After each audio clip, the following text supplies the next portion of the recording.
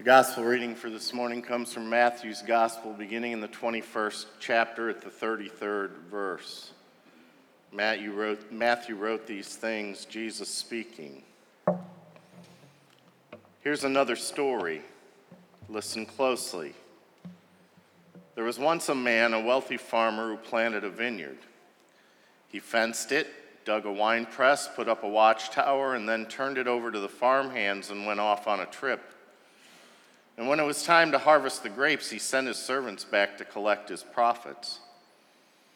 And the farmhands grabbed the first servant and beat him up. The next one they murdered. They threw stones at the third, but he got away. And the owner tried again, sending more servants. They got the same treatment. The owner was at the end of his rope, so he decided to send his son. Surely, he thought, they will respect my son. But when the farmhands saw the son arrive, they rubbed their hands in greed. This is the heir. Let's kill him and have it all for ourselves. And they grabbed him and threw him out and killed him. Now, when the owner of the vineyard arrives home from his trip, what do you think he will do to the farmhands? Well, he'll kill them, a rotten bunch, and good riddance, they answered. Then he'll assign the vineyard to farmhands who will hand over the profits when it's time. And Jesus says, right. And you can read it for yourselves in your Bibles. The stone the masons threw out is now the cornerstone. This is God's work. We rub our eyes and we can hardly believe it. And this is the way it is with you. God's kingdom will be taken back from you and handed over to a people who will live out a kingdom life. Whoever stumbles on this stone gets shattered. Whoever the stone falls on gets smashed. And when the religious leaders heard this story, they knew it was aimed at them. And they wanted to arrest Jesus and put him in jail, but intimidated by public opinion, they held back. And most people held him to be a prophet of God. And this is the word of God for the people of God. Thanks be to God. Amen. Would you pray with me, please? O Lord, longing to create a people who would care for one another, you spoke simple truths about integrity and justice. And when we cling to all which holds us back, loosen our grip on the past and ease us into a new day. Open our ears, our hearts, our minds to your word for us this day. Amen. You know, when Kathy and I first started out, when we were first married, we didn't own much of anything. We didn't own the duplex that we lived in. We had a few pieces of furniture, crates for end tables, a few boxes of books, and a few more boxes of record albums, and a car payment.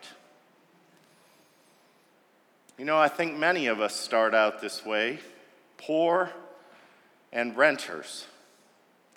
And if we go back in time far enough, most of us can claim ancestors who were hired help and worked on someone else's land.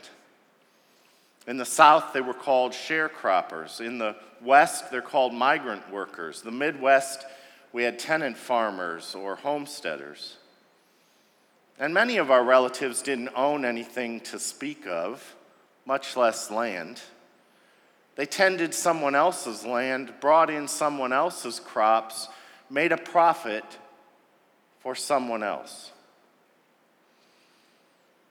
That, however, is not the American way.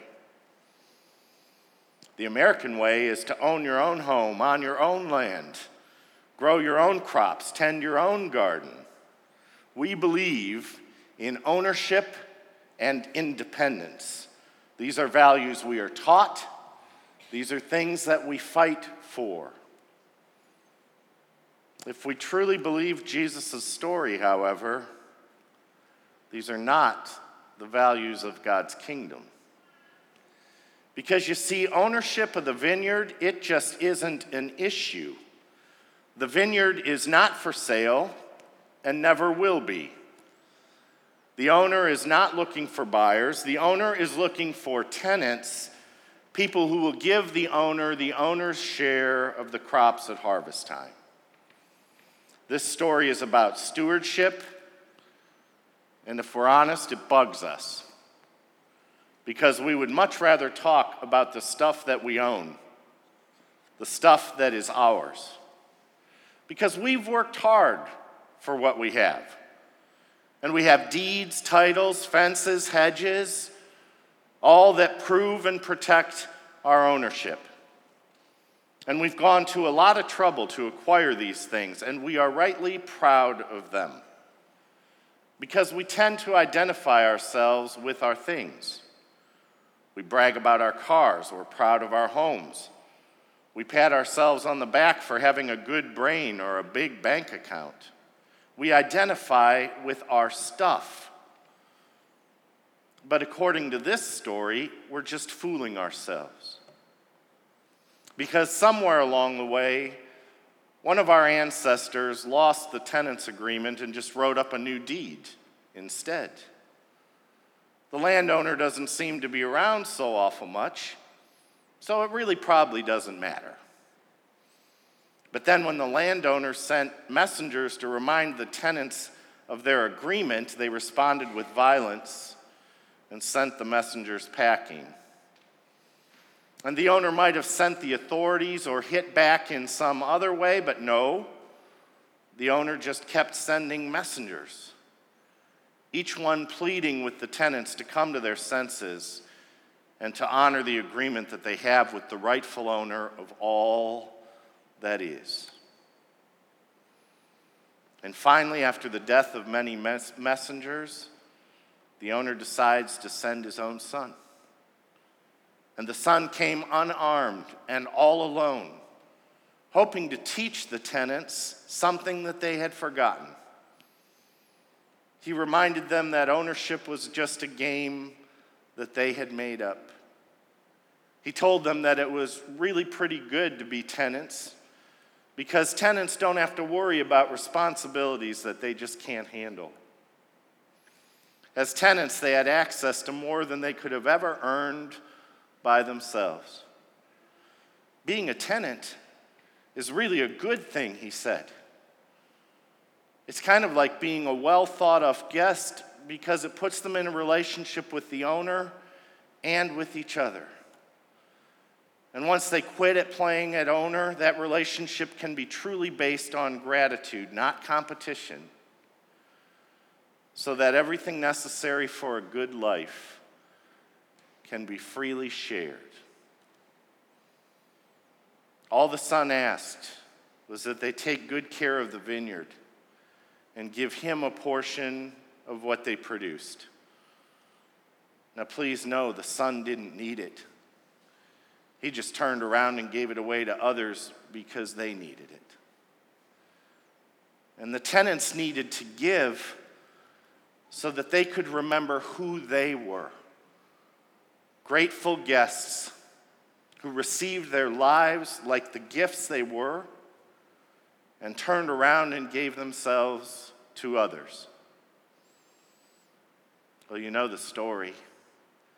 The tenants, they killed the son too. Only guess what? He wouldn't stay dead. And to this very day, he still haunts the vineyard, reminding us that we are God's guests and we are welcome to everything as long as we remember who it belongs to and how to care for it. We can love all of it as our own. What we cannot do is ignore the owner or the owner's messengers. We cannot forget who we really are and where we have come from. We are just God's tenant farmers. We care for the earth on behalf of someone else. And we are to represent God's interests, being as generous with each other as God is with us. We are not owners. We never were meant to be. It is not the American way, but it is the way of God's kingdom. So now when we sit together at night and reminisce, Kathy and I look back at the times when we were starting out and owned very little as some of the happiest times of our life, because we spent much time with friends who were in very similar situations, and we enjoyed the life that we led. It really wasn't so bad being tenants. In fact, it seems like things were so much easier then. That's just something to think about. Amen.